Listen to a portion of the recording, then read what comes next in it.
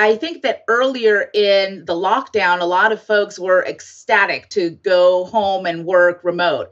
And I think that as we have evolved in this pandemic, there are more and more employees that recognize that their productivity may not be the same at home. So what we're seeing is that the need for childcare, while earlier in this process it was somewhat conservative, what we're seeing now is that the demand is returning to the market. You are listening to Conversations with Nathan Latka. Now, if you're hearing this, it means you're not currently on our subscriber feed. To subscribe, go to getlatka.com. When you subscribe, you won't hear ads like this one. You'll get the full interviews. Right now, you're only hearing partial interviews. And you'll get interviews 3 weeks earlier from founders, thinkers, and people I find interesting. Like Eric Yuan, 18 months before he took Zoom public. We got to grow faster. Minimum is 100% over the past several years. Or bootstrap founders like Vivek of Question Pro. When I started the company, it was not cool to raise. Or Looker CEO Frank Bean before Google acquired his company for $2.6 billion. We want to see a real pervasive data culture, and then the rest flows behind that. If you'd like to subscribe, go to getlatka.com. There, you'll find a private RSS feed that you can add to your favorite podcast listening tool, along with other subscriber-only content. Now look, I never want money to be the reason you can't listen to episodes. On the checkout page, you'll see an option to request free access. I grant 100% of those requests, no questions asked. Hello, everyone. My guest today is Alessandra Lezama. She is the founder of a company called Tutris. It's a service provider that helps working parents access and secure affordable, quality childcare in real time. The company is available online or by mobile app and provides search by location, schedule, budget, and specific program distinctions, along with virtual tour capabilities, enrollment, and pay-as-you-go payment processing. Alessandra, you ready to take us to the top? Absolutely. Thank you for having me here today.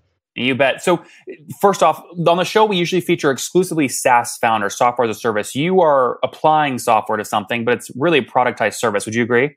Well, it's a SaaS product in and of itself, except for we have the back end as well. So we have an operations team that helps enable placements when parents and or providers are not connecting based on their requirements. But ultimately, this is 100% a SaaS application that is also accessible by mobile app. That's great. And are parents the ones paying or childcare providers? Neither. Isn't that a beautiful thing? It's 100%. Well, what we do is we work with employers to incorporate childcare as a benefit solutions. So employers pay us a fee, a subscription fee, so that we can incorporate a search based on the requirements of their workforce and ensure that we have inventory ready for placement of those children. Okay. So what does an average employer pay you for that service? $1,997 a month per participating employee. So, and how many employees participate on average per company? The surveys typically come in at about 40% participation, and that's primarily because we're focused on the 0 to 5 age group. However, due to the pandemic and based on this remote learning, I'll call it opportunities for children to stay home and go to school. What we found is that Learning Hubs is a solution that we could extend to parents through extended childcare for school-age children. So I guess bridging the gap currently through COVID-19, we're not only supporting 0 to 5 age groups, but also school-age children. So Alessandra, the question I was getting at is how many seats or employees is the average company paying you for? Well, that would depend, right, on the size of the company. So 100. Well, that's why I'm asking the average. All right. So on average, 60 seats per organization. Okay. So this is sort of breaching middle market, potentially pushing sort of enterprise. This isn't for a small company with 10 people that have 2 people that need childcare. This is for any organization that has a need for it, to be honest, because there aren't any minimum required seats. And currently we are an early stage organization. So we've recently launched to market. Actually, when the first ordered, the lockdown in March, that's when we came out to market. So we have exponentially grown the scope of our services and the delivery of our services through the pandemic, and we're really scaling up in terms of the size organization that's adopting our solutions. So how many unique employers now pay you for your service, for one seat or 1,000? If I had to just throw a dart, I would say around 100. Okay. Wait, why do you have to throw a dart? I remember when I first found my first SaaS company, I was looking at new customers every single day. I knew the number like the back of my hand. I knew their families, their personalities, everything. Yeah, well, it's a great problem to have because we're onboarding every day, all day long. And because we're also providing non-standard care and 24-hour care and weekend care, so we're adding subscriptions all day long. Okay, but you think about 100 employers right now, and on average, one employer signs up for about 60 seats. Correct. That would be on average, right? So we have it all over the map. You ask for an average, that would be the average. So 100 companies times 60 seats on average would mean you feel you've got about 6,000 paid seats on your platform currently at $20 on average per month. Correct. Which would be about $120,000 a month in revenue. Correct. So you've gone from nothing to $120,000 a month in revenue over the past 12 months. Now, granted, this is all, yes. And so these are subscriptions that will activate over time. That means that as soon as the parent is active in our platform, they will start paying for that subscription. They don't start paying for the subscription in advance. So this is an on-demand platform, which is a beautiful type of solution for our employers because they can stretch like an accordion, right? So they can drop seats, they can add seats as those are warranted. Yeah, the flexibility is important. So how many paid seats would you say you then have today? I think we just did the math, didn't we, Nathan? I think you just said, though, that they're not all onboarded. Correct. They would be. So how many are onboarded? Probably half that. Okay, got it. So you're signing up with an employer for maybe, they'll say, hey, Alessandra, we love the tool. We've got 30 that we need it for right now, but we'll maybe scale up to 60 over 12 months. They'll sign a contract for 60, but only pay for 30 seats until they onboard the full 60. As they are using the service, correct. Got it. Fair enough. So you've got about 100 employers with 30 seats onboarded on average today. So you're doing more like $50,000, $60,000 a month in revenue. Still super impressive. Nothing to that in a short amount of time. Correct. And the commitment, though, that we have and the forecast that we have is that while employers come in through a survey that is a needs analysis, it can always scale to higher requirements, right? COVID-19 has thrown a wrench into every aspect of the business, and employers don't really know how to ascertain that as they're trying to recall their employees back to the office when needed and or to the different activities. And important to note is that I think that earlier in the lockdown, a lot of folks were ecstatic to go home and work remote. And I think that as we have evolved in this pandemic, there are more and more employees that recognize that their productivity may not be the same at home. So what we're seeing is that the need for childcare, while earlier in this process it was somewhat conservative, what we're seeing now is that the demand is returning to the market. And that's also good for the providers because a lot of the providers lost their enrollments, right? A lot of parents pulled out their children not knowing what was best. We've all had that dreaded experience where we're trying to rush and log into our email one last time before moving on to our next task, and we get hit with the dreaded password verification screen. It has a lot of friction. Nobody likes it. The challenge is the tech leaders and security leaders at these companies need easy to use but secure logins. Nobody wants to be the next big data breach. The solution to this and what identity champions are using is Ping Identity at pingidentity.com. It enables companies and customers to manage this effectively for not only their employees logging into internal applications, but also end customers and users who need easy to use logins that are safe and secure.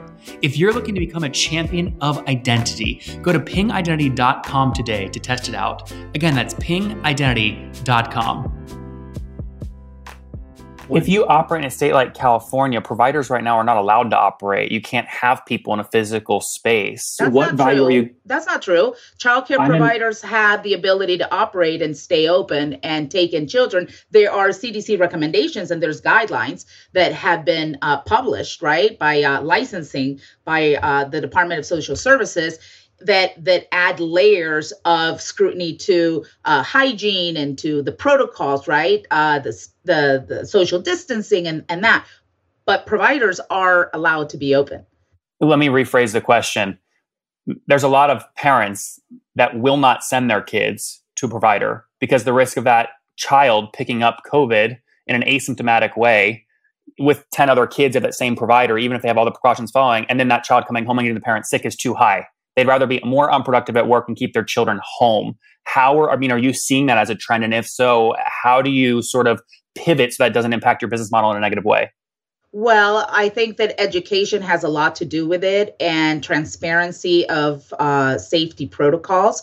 When we bring a provider under the TUTRIS scope of services and into our network, we have a relationship with that provider. So we have an ops team that vets the provider, has conversations with the provider, and we have an internal process by which we also qualify their protocols, and in this case, the safety and the CDC recommended protocol. So if you go on our site, for example, and run a search for COVID safe programs, you'll see some that are tagged, right? They have a tag right on their profile to disclose the protocols that they are following. And I think that adds some sense of, peace of mind, if you will, for parents. What geographies do you cover right now? All of California with a high emphasis in San Diego because our proof of concept was San Diego. And This is where we had the most interaction with providers. So we have the entire scope of California lit. When we say lit, that means that we have uploaded the database of licensed providers. We are engaging with them to build the relationship and to verify them. We have a category in TUTRIS, which is verified or unverified provider. And the verified provider goes through that workflow that I was referring to here. I just did a search in LA. Where do I find who's verified that you have a relationship with? So you would see the category when you click on their profile, you would see verified or unverified. If you go to the easier search, which is why I said the emphasis has been in San Diego. This is where we ran our proof of model, and this is where we've started. We're headquartered in San Diego, so where we have the most base of verified providers would be in San Diego, which would be a better search for you to see. I see. Okay, got it. So, how challenging is that for you to scale sort of in the US? I imagine it's a lot of work to scale these providers. I think maybe what you've done is you've legally, obviously, scraped a bunch of these sites from a database, put them in your software, but then you have to actually reach out and build a real relationship with them to start getting reviews, verify them, etc. Correct. And that's absolutely true and correct. And there's two ways in which we do that. We could do that proactively, which means literally dialing for dollars, right? So we have a team of people that can dial for dollars. But we also do it through a very, proactive and aggressive, if you will, marketing campaign. We have an extraordinary team that has put in place a digital marketing strategy that reaches out through many Facebook channels where these groups of providers share best practices and things like that. So we're reaching out to them and kind of like Yelp, where you get an invitation to claim your own profile and come in and validate all of the information that we have. We reach out to them as well. So both proactively and reactively or organically, we are creating that validation and that verification. Again, we are an early stage company. And so our first market was San Diego, and we've just recently turned up anything north of San Diego. So what you see there, the database, to your point, this is all publicly available information, all the licensed programs that we have in California, and with the exception of some, because we also do filters for sanctions on the records of these providers. So we will we'll place that filter first, and then set aside that group of providers, because those do need to be handled in a kind of different workflow to ensure that we're only incorporating quality providers. And we're taking it to the next step. We're also looking at higher level credentials, because our viewpoint is that childcare should be an early childhood education process with play as you learn type curriculums. And so we are partnering with many different organizations like NAEYC and others to ensure that our providers are living up to the higher level of education standard. Mm-hmm. Alessandra, before we wrap up, obviously the ultimate metric for you is how many kids do you have going through your system to daycare so their parents can focus at home and the child keeps learning and developing. We're recording here on Tuesday. Yesterday on Monday, how many children went to childcare because they're paying you to help them do that? That's a tricky question. I'll say that we've helped 600 children since COVID started, not all which have paid to be connected with a provider. I see. And the reason for that is, right. And the reason for that is we're a free platform. So in the end, our revenue model is to incorporate employers so that they in turn can bring in childcare as a service under their benefits platform. And for us, adoption is the name of the game. This is a gig economy, as you and I both understand it. And for us, the problem that we're trying to solve is to increase the inventory of childcare slots or quality childcare, because we have a severe deficit. Prior to COVID, we were at about 44% deficit in San Diego alone, very close, statewide. And so for us, adoption is key. And through the initial stages of COVID, we weren't out there selling to employers. We were actually making the platform available to parents and providers so that they could connect. So a lot of those enrollments, connections happen without us having a subscription-based agreement with employers that were looking to bring in that service as a benefit, if that makes any sense. It does, Alessandra. Let's wrap up here with the famous 5. Number 1, favorite business book? Strategic Selling. Number 2, is there a CEO you're following or studying? Is there a CEO that I follow? Interesting. Not particularly, to be honest. No problem. Number 3, what's your favorite online tool for building the company? Salesforce. Number 4, how many hours of sleep do you get every night? At least 6.5. I try 8, but I don't always get to 8. And what's your situation, Alessandra? Married, single, kiddos? I am single by design. Single by design, love that. No kids running around? I have a son, 20-year-old. So he's a USC student and hating life because he's home. So he's living, he's not living the dream right now, but he's learning how to navigate tough times.